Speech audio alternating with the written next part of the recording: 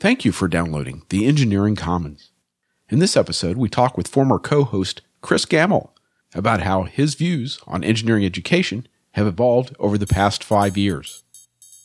Along the way, we discuss why manufacturing gigs are often reviled, which electronics programs are really worthwhile, and a double fermented beer called Old Style.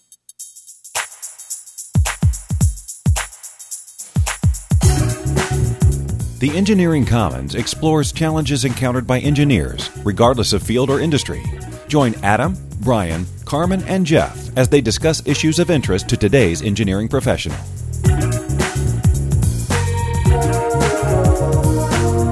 This is episode 131, 5 years, May 22nd, 2017.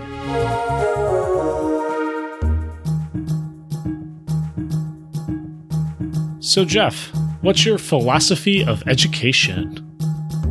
Well, I guess I've learned that everybody learns things in a different way, and it's not so much the technique. We seem to think that the right textbook or the right video or the right MOOC, massively open online class or course, something like that. That somehow this technique is going to make everybody smart. And I'm coming to realize it's much more the culture, that learning is a social event. It's really dependent often on the people around you. Once you've developed a certain amount of expertise, you can do stuff on your own. But I think we underestimate how much it's important that you like your instructor, you get along with your classmates, that it really is a social event. So I'm still struggling with the best way to how to use that information in my class and how to be a better instructor, a better teacher. But if you'd asked me a few years ago, I think I would have been, more traditional. Well, we just need better techniques. I was a big proponent of MOOCs, and let's have, whoever's the best calculus teacher in the world, let's have them teach the calculus courses. Why do we need, 20,000 different calculus courses being taught across the world? So, we got about 2 weeks of audio for this podcast now. We could probably fact check that over the last few years, but that's a lot of work. So I'm just going to assume you're right. Right. Well, so I guess what it's a sign of is that it's been a few years since this podcast got started, and we thought that maybe this would be a good time to stop and look back. In fact, it's been more than 5 years since this podcast started, which was it had its first episode in April of 2012. And to help us look back over the past 5 years and share a few thoughts about the engineering profession and engineering education, we want to welcome back Chris Gamble, who helped us found the Engineering Common podcast. Chris, welcome back to the show. Thank you, Jeff, and everybody. It's good to feel. It's good to be back. Yeah. We're sorry we trashed your trailer since you've been gone for so long. Well, the perks decline with the participation, so that's fine. True. But we're glad you didn't get eaten by a kangaroo at all when you were in Australia. I am glad of that as well. It helped to stay away from them. Yeah, you'd probably also be the first person to ever be eaten by a kangaroo. So yeah, I was more worried about the spiders and snakes. So as you should be. Yes. And did you run across any spiders or snakes? I saw 2 or 3 spiders, no snakes, and I ran away screaming as planned. So. Did Dave get it on video? No, he was not there. Yeah, no, he was not there. And for background, for people who don't know what Carmen's talking about, I was visiting Australia, and I met my co-host of 7 years for the first time last month. And was it pointed out to you that the spiders were venomous? Or were you just running away from innocuous spiders and assuming, well, they're Australian, they must be deadly? The people who stop to ask, is this spider's venomous? That's the rookie mistake right there. You never ask, you just run. I actually have that rule here in Chicago as well. Yeah, I thought everything in Australia was venomous. Yeah, that's true. Yeah, including the people. No, I'm just kidding. They're great people. But that's different too. I live in Chicago now. I don't know if we talked about that. When was the last time I was on the show? It was more than a year, right? Yeah, it was over about a year and a half ago, maybe. Yeah. I think January of 2016. Well, there you go. Yeah. So I moved here in August of 2016, I guess. So. Mm-hmm. Yeah, I live vicariously through the Amp Hour, so I'm aware. Oh yeah, right. People listen to the Amp Hour, then they would know these things. That's how I get all my news these days. Oh yeah, well, good luck with that worldview. Yeah, no, it's I've been here since August of 2016, and Chicago's a great town. I'm a member of a hardware, what's it called, like a shared workspace, but it's a former Motorola location here in Chicago called M-Hub, and it's about 60,000 square feet. It's a bunch of workspace, a bunch of like shared office space, but then also 20,000 of that is actually workshops. So, oh, cool. So if you needed like a 3D printer or drill press or whatever, it's available. Or like 20 of them, yeah. There's quite a bit, so very cool. It's good stuff, yeah. I like that. You can't fit all that in your apartment? I have my 3D printer, but that's about it, yeah. And my bench is still here. I didn't give up my bench, so. If you 3D printed in addition to your apartment, you could fit all the other tools. Right, have like some kind of cantilevered, windowsill extension or something. Yeah, I'm sure that's totally up to building code. And Yep. Your landlord wouldn't care. Yeah, so Chicago's great, and Australia was great, and New Zealand was great, and now I'm back, and I can't believe it's been 5 years, Jeff. That's crazy. It does seem like the time has flown by. Yeah. So we've probably garnered a few new listeners over the years here that have not listened all the way back to episode 1. But they should. So, they should pause now and then come back. Yeah, we're going to make a lot of old callback jokes, so we'll wait. We'll wait. Right. So what was the impetus for starting the show, Chris? Because you were the one who really had the idea.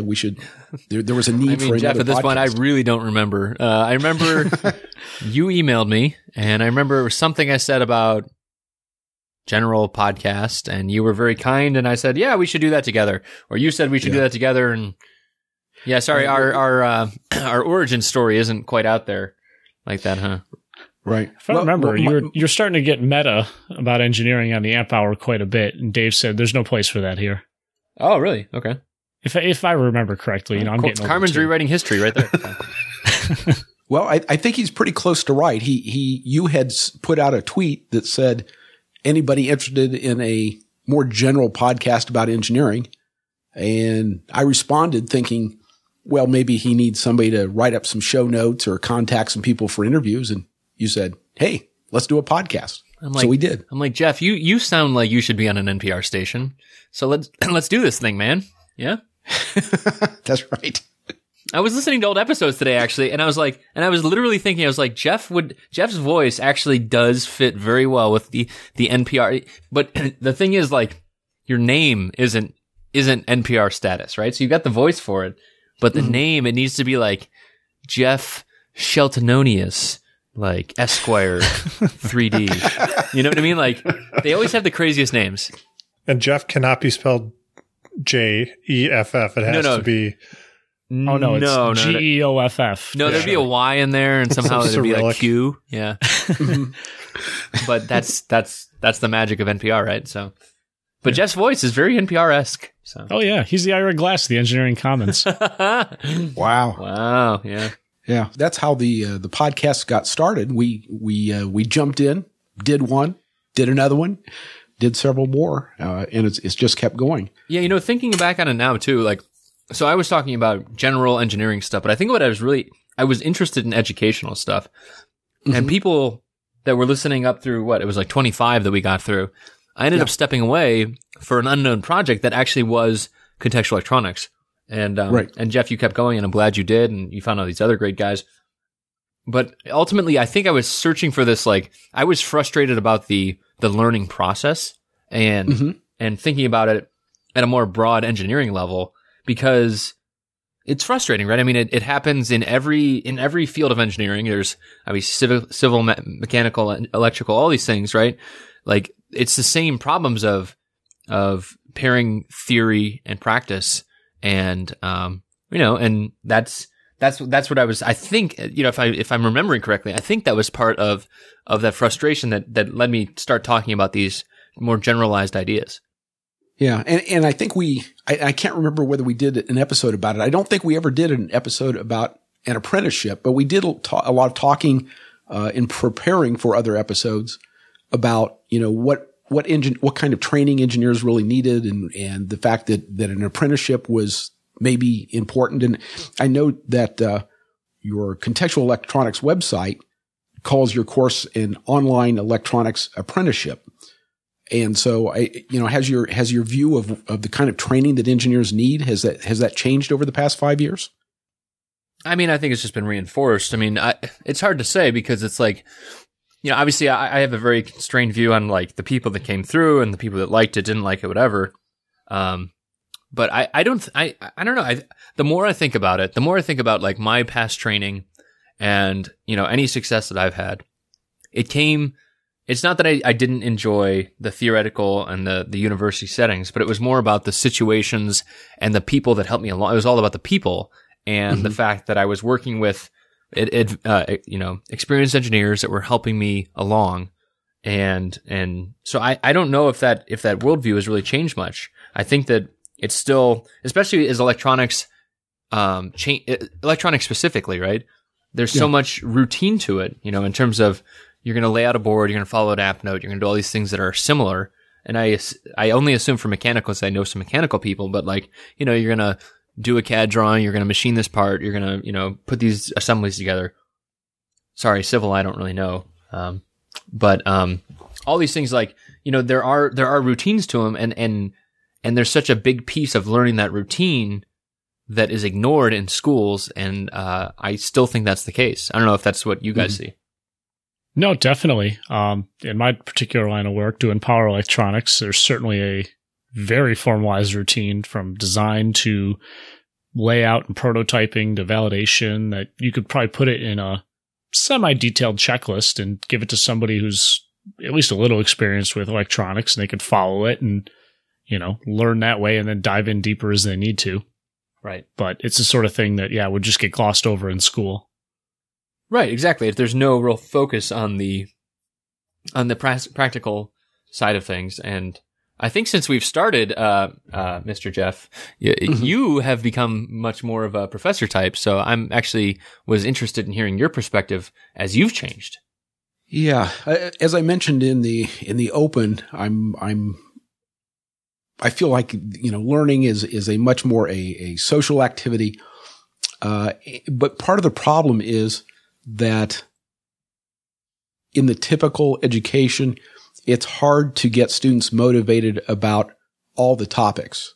That is, we in the typical engineering curriculum, we train them for everything. And I don't know, maybe mechanical is maybe a little more broad than others because, we have training in thermodynamics and stress and statics and dynamics and controls and, fluids and heat transfer. And it just seems, there's these broad areas of engineering knowledge, and we try to cover all that. And it's, it is rare the student who can stay enthralled and excited about all those different topics. And so as a result, the students, grasp at, well, what's the least I have to know to get through this or to do well or depending on their own personal, goals. And as a result, there are these big chunks that they potentially go through where they graduate with a degree, but, they went through controls, but they don't really understand it, or they went through fluids, but they can do the technique, but it doesn't mean anything to them. Right. Right. And what's that thing they need, Jeff? What's that one thing that would help with all these things? Go on. Well, go on. Say it. Say the word. I think it's context, right? Yes. People always ask me that question, like where'd it come from? I'm like exactly what Jeff's saying right there. That is a perfect way to say it. And it's so frustrating too, because it's like, because now, like, for me pushing 15, 20 years later, like I know what I need to learn that stuff for, right? I know why I needed some of that math. I use some of that math, not all of it, of course, but like some of that is so important, and a lot of the circuit stuff is so important. But like, damn, 15 years later, like it took that long. It shouldn't have taken that long, but it took that long for a lot of that stuff to settle in. And that's what's frustrating to me, is that like, instead, if you front load all the context, right? If you front load all the, well, let's get this stuff done. Let's follow some of these loops and these routines. And then you go back and do it. Because also the other thing that I think about is, for a long time you had the ham radio folks, right? Those were the main ones going into electronics, right? Mm-hmm. They already had all that stuff. They had all the context because they were building radios, and they were doing it by doing small apprentices and learning, that's called Elmering in ham, right? Right. And same thing with, you'd go work in a machine shop, you'd be an apprentice, or you just follow along and you start sweeping the floor, that kind of thing. And then eventually you already know how to do all this stuff. And then it's like, oh, and then here's why, here's the theory. Now let's talk about the math. It's frustrating because the institutions are there to serve themselves. Rightfully so, right? They're self-sufficient in terms of, well, we're going to survive by charging for this degree, which is a gating factor. Mm-hmm. However, there should be some kind of precursor to that, and that's for the, maybe a precursor, maybe a postcursor. I don't know what it is, but there has to be something else. And that's what ultimately drove the course. Right. So let's back up again for listeners that may not have listened to previous episodes and know of your background. Can you say a few words about what contextual electronics is and what caused you to start it? Well, I can do the first part of that. Contextual electronics is a online program to teach people how to design electronics, and a lot of that is follow what I do. If you can't dig in and learn the underlying, if you don't understand the underlying stuff, then it's okay to just follow along, kind of a muscle memory type thing, and just follow along, and then eventually you'll get towards this space where, you start to see patterns and you can start to understand things. Right. As for whether that works, I mean, it seems like some of it does. Okay. Yeah. All right. And so when, obviously, I can't remember exactly whether you have anything to this point on the website, but I know from your previous episodes of the AMP Hour and your conversations with Dave that you're focused on projects and you're trying to get your clients, members, you call them clients, members, students, I call them. members, that you're trying to get your members excited about a project. It's actually not even about excited. It's more just like, so much of what I think about, even for university settings, like, so you can work on anything, right? You say, I want to learn electronics. And, usually, so you can either follow a curriculum where it's, step 1, do this, step 2, do that, where it's very focused on that, or it's, let's build this thing. And then you say, okay, well, that's the better way to learn. Okay, let's go build a thing. And then what's the next question? How does it work? That's not the question that I usually get, but what's another question? Now what? What is the thing? That is the question that usually starts with, what is the thing, right? I mean, like, most people don't actually know what to start building with. And, and there's a lot of programs out there that actually, that's one of the main things they provide is just, here's the shared experience of, we're going to build this thing together. We're going to build the same thing. And then from there, you start to have, similar questions. Oh, well, why did we do this?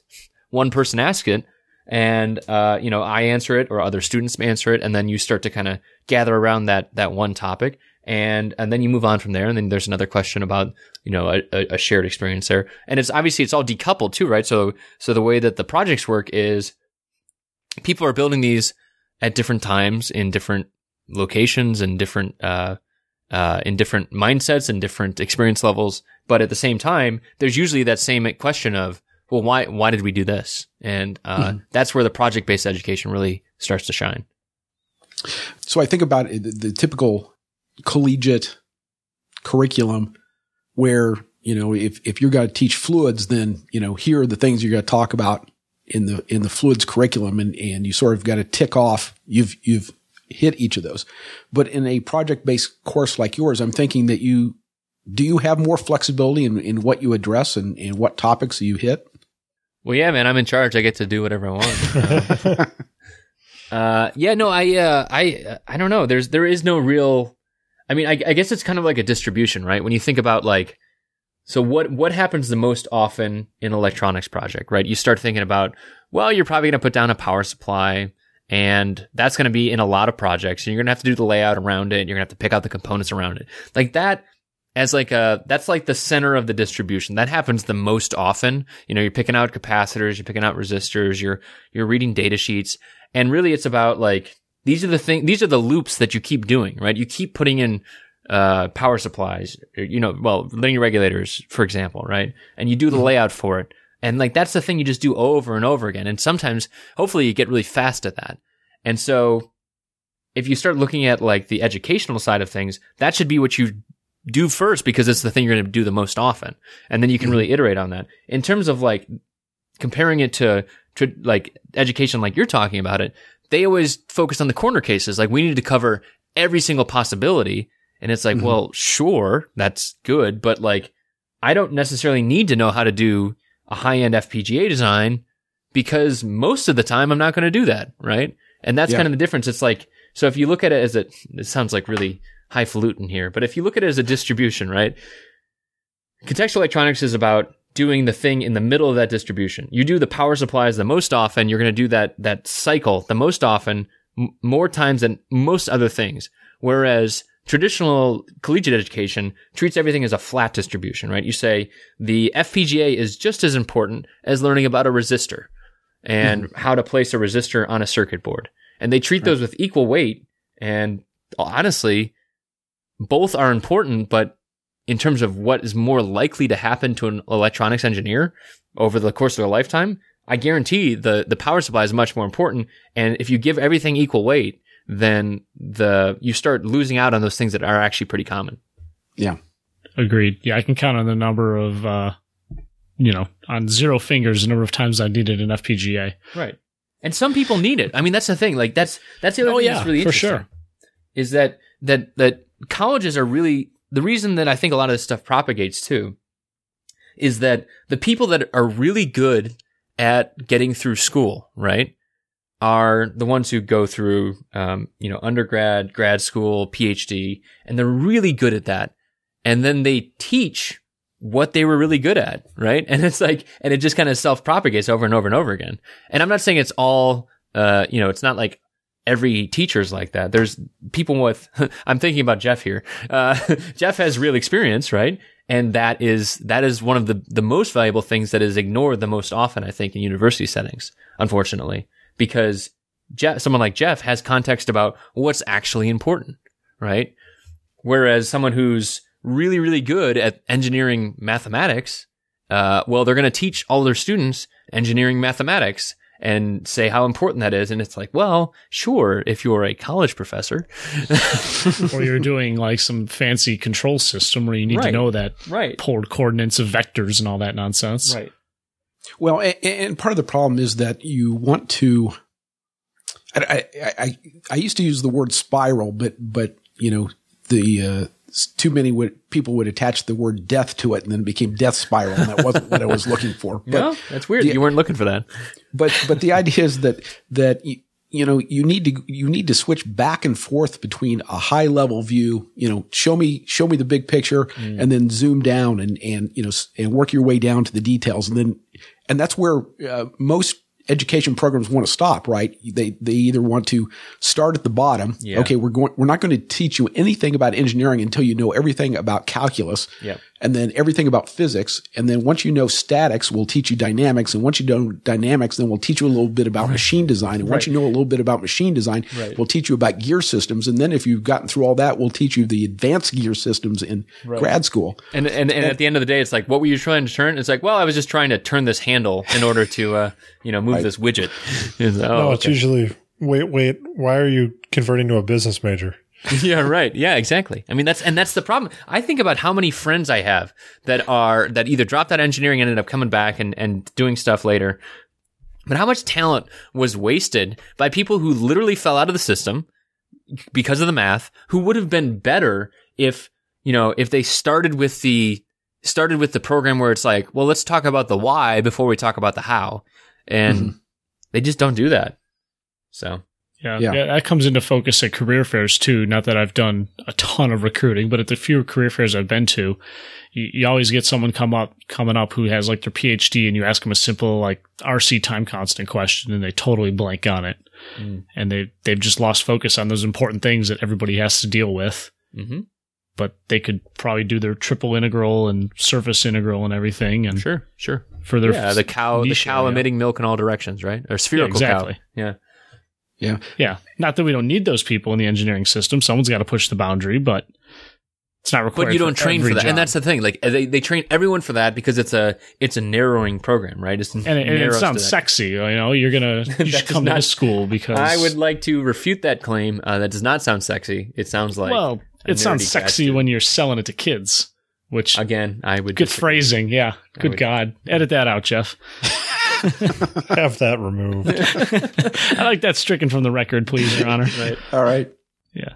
No, you know what I mean. It looks good on the marketing slides. I just think we exist to pay for math departments, but I mean, I have nothing against math departments, right? It's fine. It's all fine, right? It's a system it's a system that self-propagates, and that's fine. And there is place for it. It's just that, so I guess this gets back to Jeff's question of why did I start it, is that I just thought there was room outside of there, right? Some people just want to learn how to design electronics. And I think that outside of, I think even within the university sphere, they don't really teach that. There's some programs that do, but not many. And that's really the problem, is that there's no one really teaching just how to design a board and just get some stuff on it. Most people don't give a crap about electronics theory. Most people just want to make a thing. And that's really what I was getting towards. And I'd eventually like to expand that out to mechanical stuff too, because most people don't care. They just want to make their thing happen. And that's exciting. Right. Oh yeah, you can see that with ICs. You know, the popular ones are the ones that are getting more and more integrated because it's easier just to drop them down and hang a few pull-up resistors than it is to tune some compensation loops and worry about routing diff pairs. And then you got to be a quasi-expert in power or A to D front ends. And I just want to plunk a chip down and keep going. I got something else I want to do. Right. And yeah, you're right. Yeah, exactly. And I think that's going to be interesting for my program over time, assuming it survives. Like if it is over time, like what you're talking about there, it's going to be less and less about the theory behind it and more about the how to find the part that fits your application. Yeah. And I think it's interesting as well. It's a little bit of me is like, oh, well, I wish people would learn more about like I like op amps and stuff like that. But there was someone 15, 20 years ago being like, well, why are you doing op amps when you could do this with discrete transistors? Or, yeah, exactly. This is not anything new. So, yeah, I'm on the analog side of things like you are. So I'm always like, no, but I want to tune that loop and feel like I did something. Right, exactly. Auto compensation's like the auto router. You don't trust it. That's right, exactly. We had on many episodes ago, I think it was, I'm guessing, I think it was episode 10, but we talked to Greg Wilson, who started Software Carpentry. And one of the things I remember him talking about, since they were presenting, weekend or 2-day boot camps, where they were trying to bring people up to speed with software development, was that everybody gets stuck in a different place. And he said that's why you had to have fairly small groups. You needed to have not just one instructor. Typically you would have 2 or 3 instructors as well as several assistants, helpers, so that if someone got stuck, they could put up we would give them green and red Post-it notes, and they would stick up the red Post-it note on their laptop if they were confused or having trouble, so somebody could run over and get them unstuck so they could keep going and keep up with the course. Yeah. It's like a momentum thing, right? Yeah. But what he said that has always stuck with me is that everybody gets stuck in a different place. And that's why these MOOCs and the mass, having a fancy video system, and that all sounds great, but doesn't always scale because everybody gets stuck in a different place and needs a different little bit of help. And it's the master instructor that can go over and quickly figure out how they've gotten stuck and how to explain it in a way that suddenly unravels the knot for them. Right. Yep. And that is probably one of the biggest downfalls of my program as well, is that, like, yeah, of course. I mean, like, I'm sleeping, 6 to 8 hours a night. So even just that, no, I mean, like, honestly, like a lot of the times, like I'm online all day long, right? Yeah. I can help with a lot of stuff, but there's some things I'm just not conscious for, and, or I'm doing some other work, right? I mean, there's always going to be that. And so unless you have, God forbid, having a life. Well, let's not go too far here. But yeah, I mean, you're totally right. Is that human in-person connection with the looking over the shoulder kind of stuff, that is a huge benefit. And that's why in-person universities will, continue to thrive, I think. Yeah. It's worth paying for. I will say that. Yeah. I'm actually taking a boot camp over the summer. Oh yeah, what for? Yeah, and I say boot camp. It's a loose term. It's at Virginia Tech because they have that really good power electronics program. Oh yeah, right. Yeah, the CPIS lab, and they do a short course for 5 days in the summer, and they dive into regulator topologies and control schemes, and there's a lab associated with it as well. Oh, that's cool. Yeah. Yeah, I mean, that kind of stuff is great. I mean, like I think short course is a great term for it too, right? Like, yeah. 1 week to 1 month is probably like a short course, especially if it's a week long. You live and breathe power electronics, lecture lab, and then you go home and you apply it. Yeah. A bunch of people in my office have taken it, and they really like it. They said it was a great time, and they learned a lot. So cool. That's good.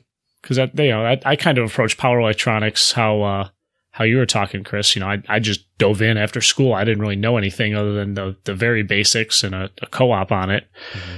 And I picked things up. I read a few papers, but I'm still missing that underlying deep technical foundation. And that's what this course is going to go back in and fill in for me. Yeah. Well, and so like I make this argument a lot, but like, so like I play music and I think about jazz and I think about my friends that went to music school and studied jazz at music school. Mm-hmm. And like they're studying Miles Davis. And I tell you what, Miles Davis did not friggin' sit in a classroom, right? Like and he studied now, right? It's a thing studied after the fact. And I'm not saying there's not value in studying what he did, but in terms of a creator, he figured it out and he had mentors and he and obviously he had a lot of natural talent as well. Yeah, but he had to practice a lot. Sure, right. And like, but I've seen this similar thing in electronics as well, right? So all the people I've had on my show that have not graduated college, have not graduated high school, and that are just driven people. So I think the real question is, what's the best way to get people to drive people, right? How do you inspire people to be more like that? And I haven't figured that out yet, but if anyone ever does, right, then schools kind of become obsolete at that point because there's no stopping someone who's thirsty for knowledge and goes out and just tries things and applies them. I was talking to someone tonight about languages too, right? I know someone who spoke 3 languages already, was learning 2 more, and we were riding in an Uber together. He found out that the cab driver spoke Spanish, and he just started trying to speak Spanish. He was terrible. Like I don't speak Spanish, but it was really bad. You could tell the cab driver was just humoring him. Was uncomfortable actually. Uh-huh. And but that kind of like that, it's not bravado, but it's like this thirst. It's a thirst for knowledge. And if I could be more like that, I want to be more like that. I don't know how to be more like that, but like if we can inspire people to be more like that, then all these things that we're talking about are not a problem, right? The course that I do is not necessary at that point, right? Everything I do is available somewhere on the internet. It's just the collection of my knowledge over the years. Right. Yeah. But you are tying together, your knowledge is tying together things that work together so they don't have to stumble quite as often. Sure. They don't have to spend as much time searching the web. So often it's a matter of just nomenclature. Oh, sure. Right. What do you Google for? Yeah, exactly. And so, that is a valuable service you're providing. Well, I wouldn't say otherwise, Jeff. Jeff, I'm here to say that piece of crap program that I've been doing. No, I'm just kidding. Yeah. Oh, what you're actually describing is like being the Tony Robbins of engineering. Oh, I don't know if I want that title, but Tony Robbins makes a lot of money. I'm just saying about that, I know, but I'm not making a judgment for or against Tony Robbins, but it's more inspiration than information at that point. Yeah, I think if I could ever figure out how to actually, productively inspire people to be like that, then I would be a Tony Robbins. But I think in the meantime, it's more about setting up a program that does that. And I'm sure that you guys have that same experience. If you have a professor in college that drove you to dig deeper, right? I remember there was one at Case he had a really hard class. He designed it to be really hard, but he also, he inspired the students to dig in and really, really try. And that's a hard thing to do, Yeah, agreed. I can think of a few professors who did that for me, and it definitely paid off. Right. Yep. Chris, I got a question for you. Sure. Have, in your multitude of travels, meetups, conversations, have you ever really broached the topic of how veteran engineers stay interested? Oh, that's interesting. Like a 30-year engineer. Yeah. At this point, I'm a 15-year engineer or less. Yeah. No, I'm pushing 15 myself. I mean, if you call me an engineer still, but yeah, I know what you mean. Yeah. Okay. If you are producing at high intensity, how do you not burn out? Oh, you haven't burned out yet? Well, I mean in a permanent fashion. Oh, because I think we all know, and it's not limited to engineering, but I mean, I know plenty of people in their careers have just hit a point where they're like, all right, I'm done. Yeah. I don't care if this was my vocation. I'm just done with it. Right. Yeah. No, I actually have not, but that's a really good question. Yeah. I don't know. I think that a lot of okay. I was going to say, I'm not a 20, 30-year engineer, but I've worked with a lot of 20 or 30-year engineers. And one thing that's common through all of them is they force change upon themselves. Whether it's I'm going to go from design to applications to marketing back to design.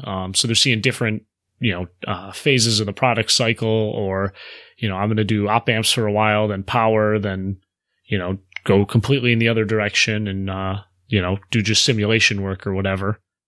And they've bounced around and seen a lot. So whenever they feel like they're getting stale, they always change.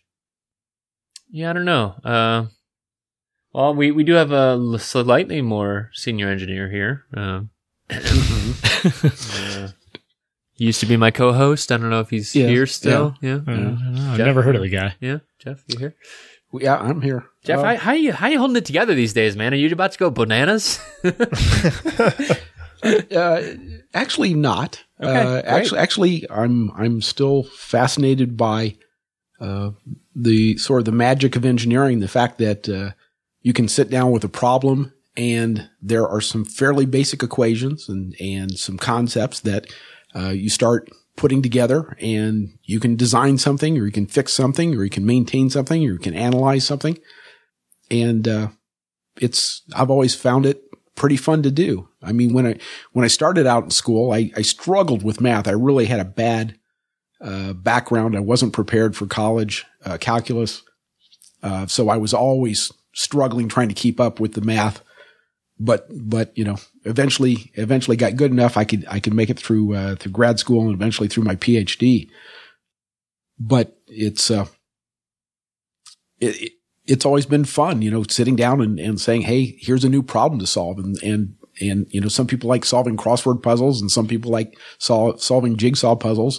And to me, always every new engineering project was another puzzle to be solved. Hey, how can we optimize it? How can we change it? How can we think outside the box to do something different? And I always found that entertaining. So I don't know if that's just me or whether this is common to all engineers that they enjoy this type of activity. Well, it's a good point about seeking like the problem solving stuff, because I think that the ones that I've seen, I have not broached the subject, but I might try and target that in the future. Mm-hmm. The people that I've seen who have been in it the longest are definitely the ones who kind of chase after that problem. And yeah, that I think that's going to be the only way to, like, if you're just doing routine, then unless you're a person that really, really, really loves routine, then you're going to not burn out, but just become obsolete, right? Because eventually your routines always, evolve as well. So. Right. Well, and the environment is changing all the time, right? So yeah, right. When I was in school, I took a drafting class, putting pencil on paper to do mechanical drawings. And then what's a pencil? Yeah, sorry. It's a pointy stick that you with slightly lead. Burn with lead. Right? They don't use lead anymore, Jeff. That's poisonous, man. Oh man, it's graphite. Graphite. Yeah. Okay. So anyway, I've gone through the evolution of you did the drawings, and then you had CAD, and now we've had 3D CAD, and now we have parametric 3D CAD, and now we're changing its online CAD. And when I started into school, the 8088. was out as the processor 8086. I guess the first one I really learned on was the 8085, which came out a year or two later. But you of course did assembly code. There was no reason not to do it. And then you might do a little C programming in there. But everything was low level interrupts and low level, procedures and routines. And now I go back and I'm just like, well, how do I, in my mechatronics course, how do I introduce these ideas to students? Well, now it's such a high level, you're almost foolish not to use an ARM processor for $10. You get so much computing power that you can hardly believe it.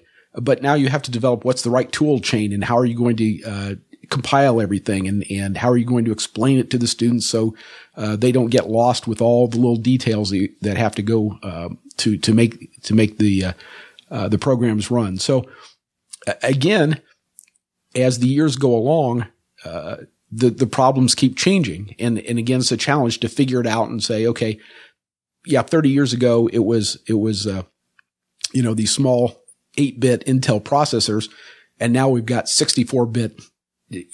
Powerful, microcontrollers.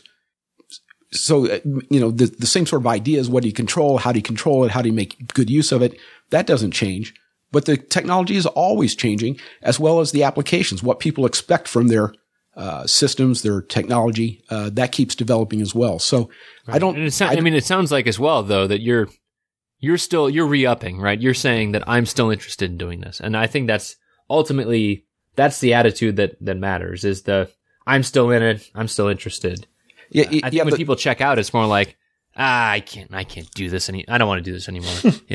I don't want to keep learning. Right. Yeah. So the frustrating part, I guess, it doesn't seem frustrating to me, and I can't believe I'm this old, but I'm nearing 60 years of age. 60 years young. 60 years young. Yeah, 60 years young. And I'm just now feeling like I'm competent enough to do something with it, Well, damn it, Jeff, that's not going to help me. I got a long time till then. Time to retire. Yeah, right. I'm just a slow learner. I think that's actually kind of encouraging, though, too. It's like something to look. I mean, like, if that is really the case, it's like, okay, now it's it, right? I mean, that's what you're working towards. Like, that's actually really reassuring, because if it, like, I'm 33, right? I mean, like, if it ends at 35. Like, why even do another 2 years of this? So yeah. And I mean, yeah. I think it ebbs and flows, though, right, Brian? I mean, like, it's just I don't know. You're civil, right? Civil engineering. Oh, me, I'm electrical. Electrical. Oh, sorry. Yeah, and I mean, like, I don't know. I think certain it depends on what your field is, right? But like certain stuff, it changes over time. I mean, like, if I like I said, we were talking about FPGAs before.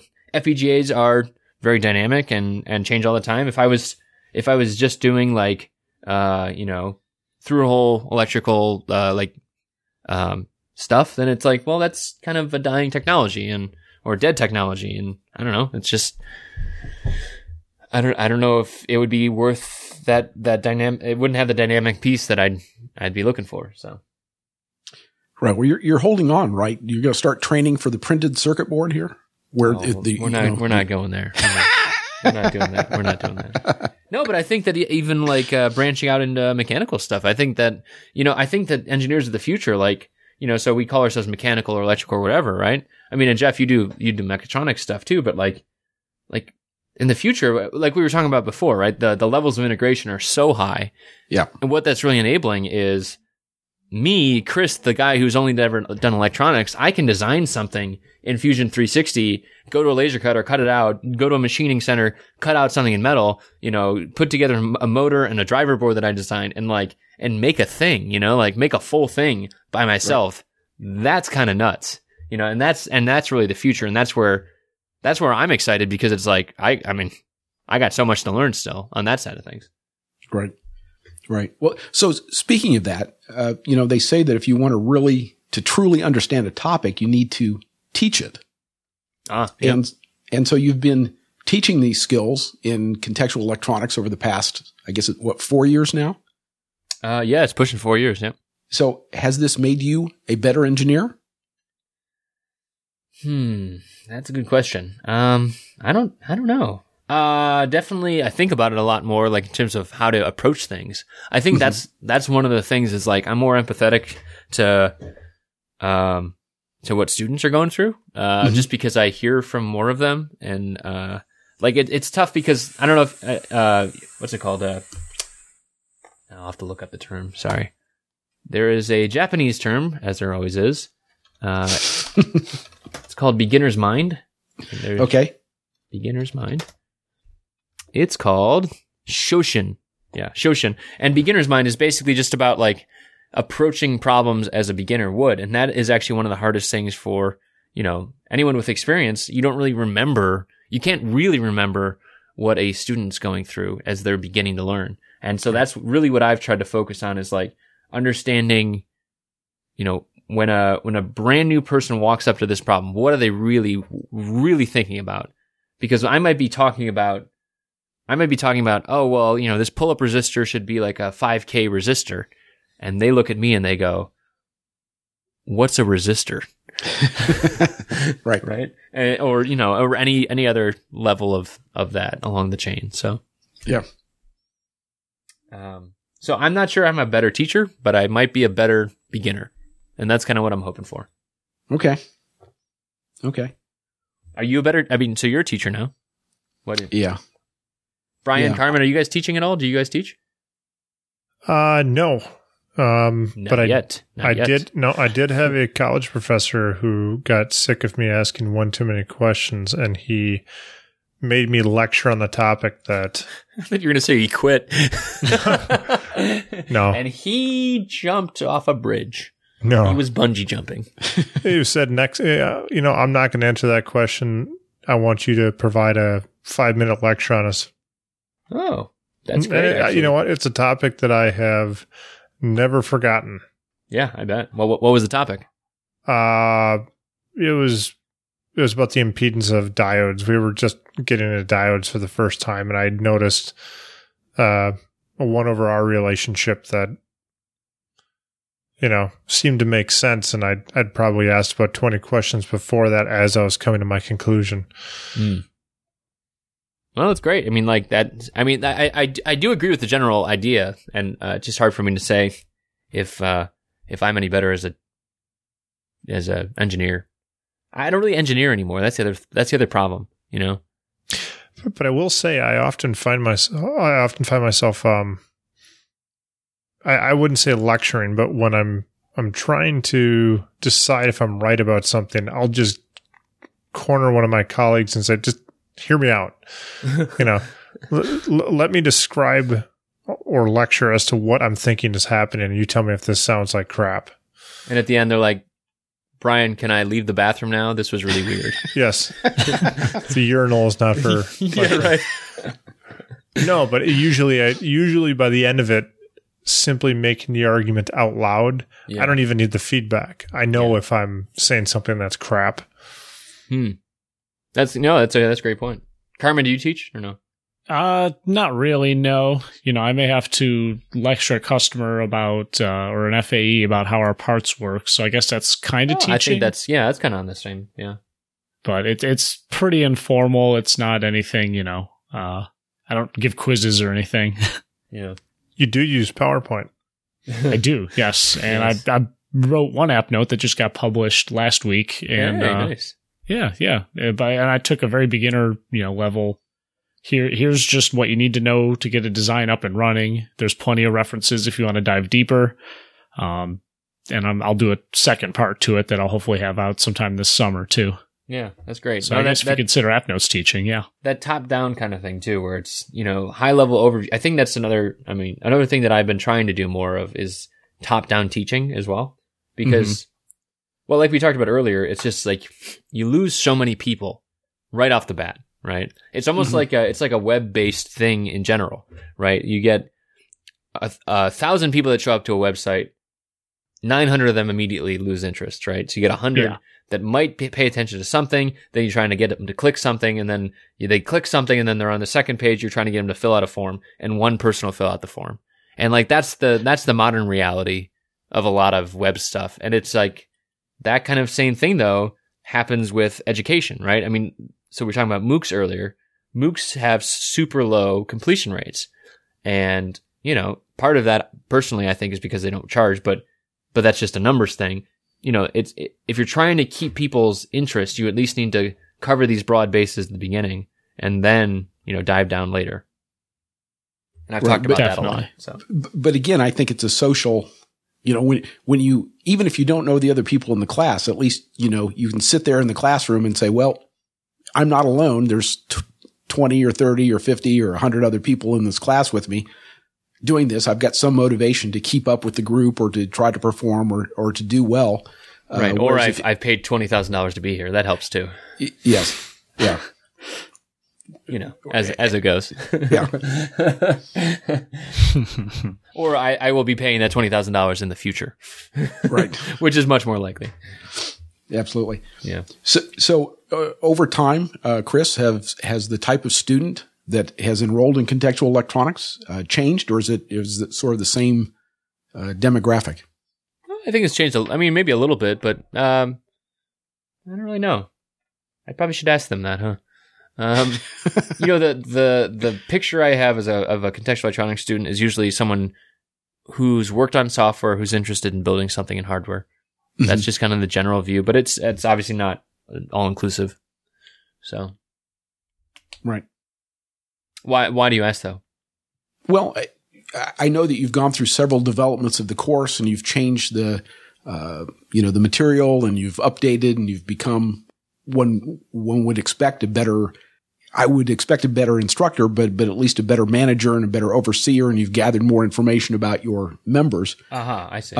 And I was just curious if that led you to any insights about the type of people that were interested in electronics, about the type of people that were interested in engineering, STEM fields, and what they might be trying to achieve. Yeah, I'm not sure that it's actually about. It's probably more about the changes have probably been more about me and what I see is best for the course rather than necessarily what the people are coming in with. But like one thing that's changed is just based on behavior. And so the first time I did the course, it was this 16 to 20 week, process where we just lost a lot of people. And it's not a judgment of anyone who did the course and didn't finish it. It's just that's a long time. That's just a lot of time. And life happens to a lot of people. And so one of my things is just making shorter courses, that, if I'm trying to teach these loops, I'm trying to teach these loops of, design, revise, design, test, revise type thing, right? Yeah. Then I need to just do shorter loops and I can do more of them. And that's kind of been one of the things. Another thing was splitting topic types, right? It's having very delineated topic types. So one of the mistakes I made was trying to squeeze. I was very interested in pulling the embedded side of things, but the problem was we were doing these projects and it was like, okay, well, so we have this idea for a board. We're going to build a board. All right, cool. And it was just a board by itself, but it has a processor on board. And so we design the board. Great. And we, order the board. Great. We order the parts. Great. And we get the stuff back. Great. And we assemble the board. Great. And we test it. Great. We troubleshoot it. Great. And we, finally we are ready. We are ready with this board. And now what? Right. Now we go back to the beginning and we learn how to program. Right. Damn. That's crazy, right? That is how a lot of, the electronics world works. But usually they're different people and they're different disciplines doing all these things. And that was just too much, right? That was a mistake because it was just too much. And that's another thing I've tried to revise of just separating these things out. And, both are very valuable. I want both things. I think I struggle with the programming side, right? And so that's something I want to learn more about. And I hired people to teach that and they did a good job, but it was just that getting to that point, you start with 1,000 people, I fold my hands and pray that I started with 1,000 people. Right. Then 100 get to the point where they've even ordered a board, and then 10 of them, assemble a board, and then the one person who's left is finally programming that board, and it's like that's not enough. I failed the 999 other people. So yes, but again, it's an indication of how hard education really is. And electronics. manufacturing sucks. I actually have a post in draft right now for my work. Mhm. What is it? Manufacturing isn't glamorous. I'm going to be writing more about that. I feel like there's like this glamour, this latent glamour that's attached to it. And it's Yeah. like, no, have you ever been on a factory floor? Good Lord. So It's dirty and nasty, and even the best ones they've got a little bit of grime to them, you know? And Oh, if yeah. there's no grime, then there's like that undercurrent of angst and anger. Yeah. Yeah, because the manufacturing line must not go down. Exactly. Right. Exactly. There's like that film of resentment. It coats everything. Yeah. So, outside the manufacturing area, when we talked last, you were working with Supply Frame. Are you still working with that company? Yeah. Yeah. So that's the writing that I was talking about, actually. So I've been, back in January, I started writing a blog called Supply Frame Hardware, and they were really great. They let me kind of just do my own thing and start writing about that space between design and manufacturing, because as much as I am teaching design, and trying to, obviously there's, some small manufacturing components. The thing is, like, there's a lot of stuff out, there's college programs about design too, right? What I'm doing is a different method, but it's still the same topic. It's about designing electronics. Great. Right. I don't know if I've ever heard about a program about manufacturing electronics. Ever. Brian, Carmen, you guys ever heard of anything like that? manufacturing specifically, I don't think so. I mean, like pick and place machines, right? Is there a college program that does pick and place machines?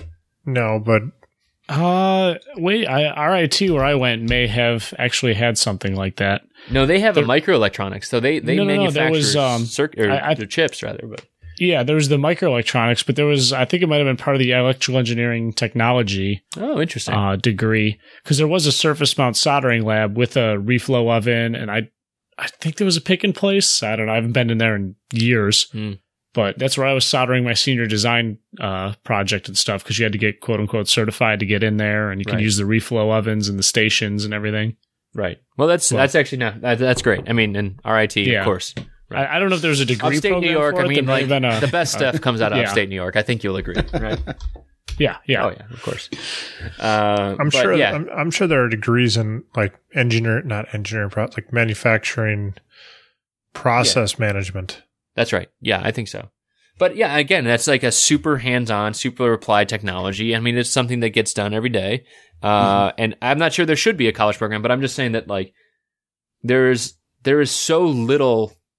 I had such little visibility in that, and I've talked to a lot of people where it's very apparent when you talk to like hardware startups, because usually a lot of them too are like they're like, oh yeah, well we did this Kickstarter campaign and then we raised like $3 million and now we're ready to manufacture 5,000 products with a BOM that's got 1,000 line items and we've got 4 different assemblies and we're going to do this in 3 months. And it's like, oh my god, well. Good luck. Yeah. So I Googled the lab, and they do have those, they have some 1 and multi-day courses for industry, but you can also get a BS in manufacturing engineering technology. Cool. Yeah. Okay. So yeah, and there's also courses offered through the electrical and mechanical tech programs.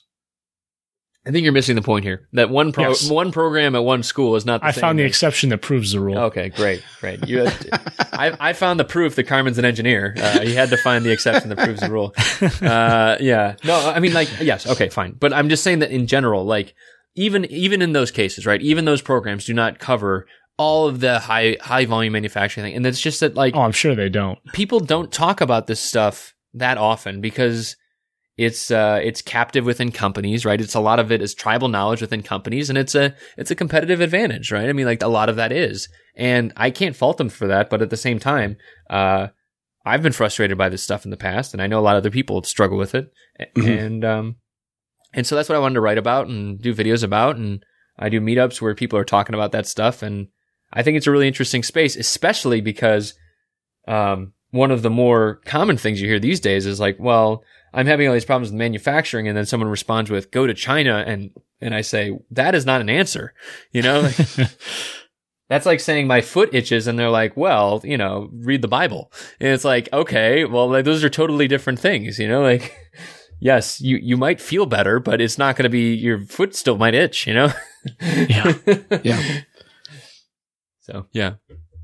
Well, my when you started to say that, my first thought was, well, if somebody would just start a podcast where we could talk about some of these common engineering problems, that would be self-serving right there. Right. How about you guys? Do you guys talk about manufacturing much? I've only listened to a couple of recent episodes. I don't listen to podcasts that much anymore. Hey, we just got our first chemical engineer. So, oh, congratulations. One step at a time. Okay. Again, it is, as you mentioned, Chris, it is very, very difficult because no one can really talk openly about their manufacturing line because it's all proprietary. And so right. We'll have a guest on who will talk about, diesel engines, and we can talk generally about diesel engines, but this guest is not going to tell us, the exact, manufacturing, secrets by, how they gain their productivity. So, right. I remember when, I used to write, Carmen used to write on engineer blogs. Is that right? Yeah. I had, I think I was like 1 or 2 blogs short of actually becoming a listed member, but I was a guest poster quite a bit. So but engineer blogs, right? So we started that and it was kind of fashioned after science blogs, which was another a much more popular site about, science and, all these different issues. And one of the things that we eventually realized was, well, scientists are actually, that's their job, is to publish what they're doing, right? They're one of their measures of success is how far and wide their ideas are spread. And it's like, that is not the case for engineering. There is, like Jeff said, like the proprietary nature of it is, it makes it more captive knowledge, and that is difficult. Definitely. Yeah. And so some of it makes it back to the textbooks, right?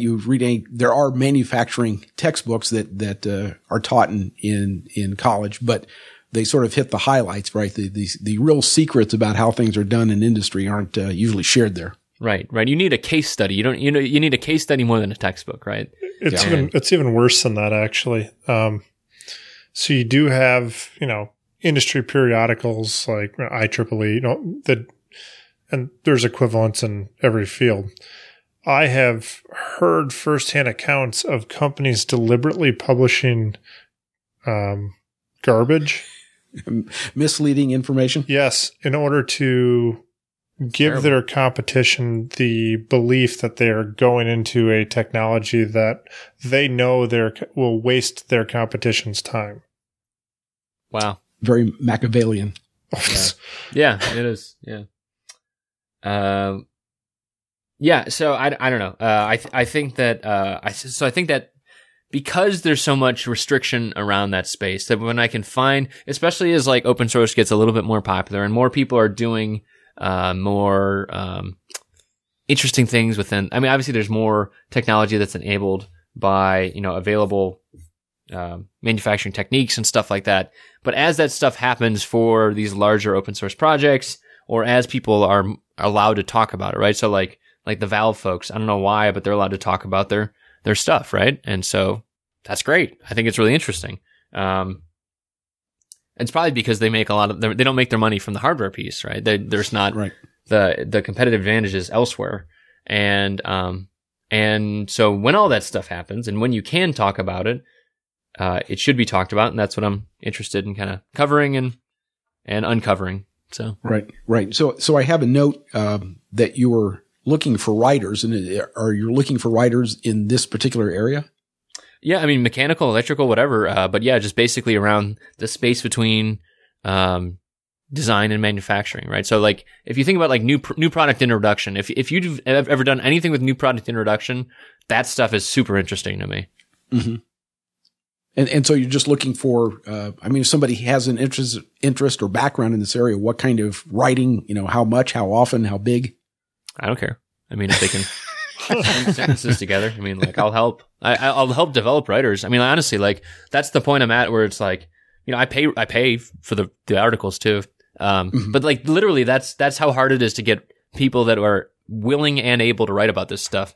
But I pay per article, and I think it's just hard to get that. I mean, they'll have to sign an agreement for like 90 days of unique license for that content. But otherwise, yeah, that's pretty much the only restriction. So, Okay.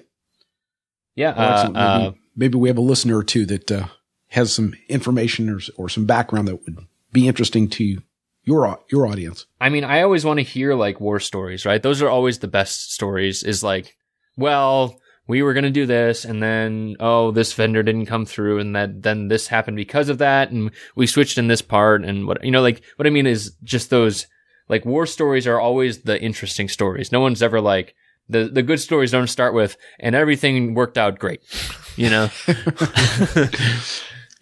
Because there's nothing to learn there, right? It's like, oh, okay, well, your processes were awesome, but you usually learn more when the processes were not in place or broken or whatever, so. Yes, but isn't that how history gets rewritten? There are a million false starts and mistakes made, but when the story is written and presented in the magazine article, everybody knew exactly what they were supposed to do and in what order to do it, and everything just smoothed. Right, survivorship bias, I believe is that it's called. Yeah. Right. Yeah, they don't talk about all the times the planes crashed in Kitty Hawk, right? Right. That's right.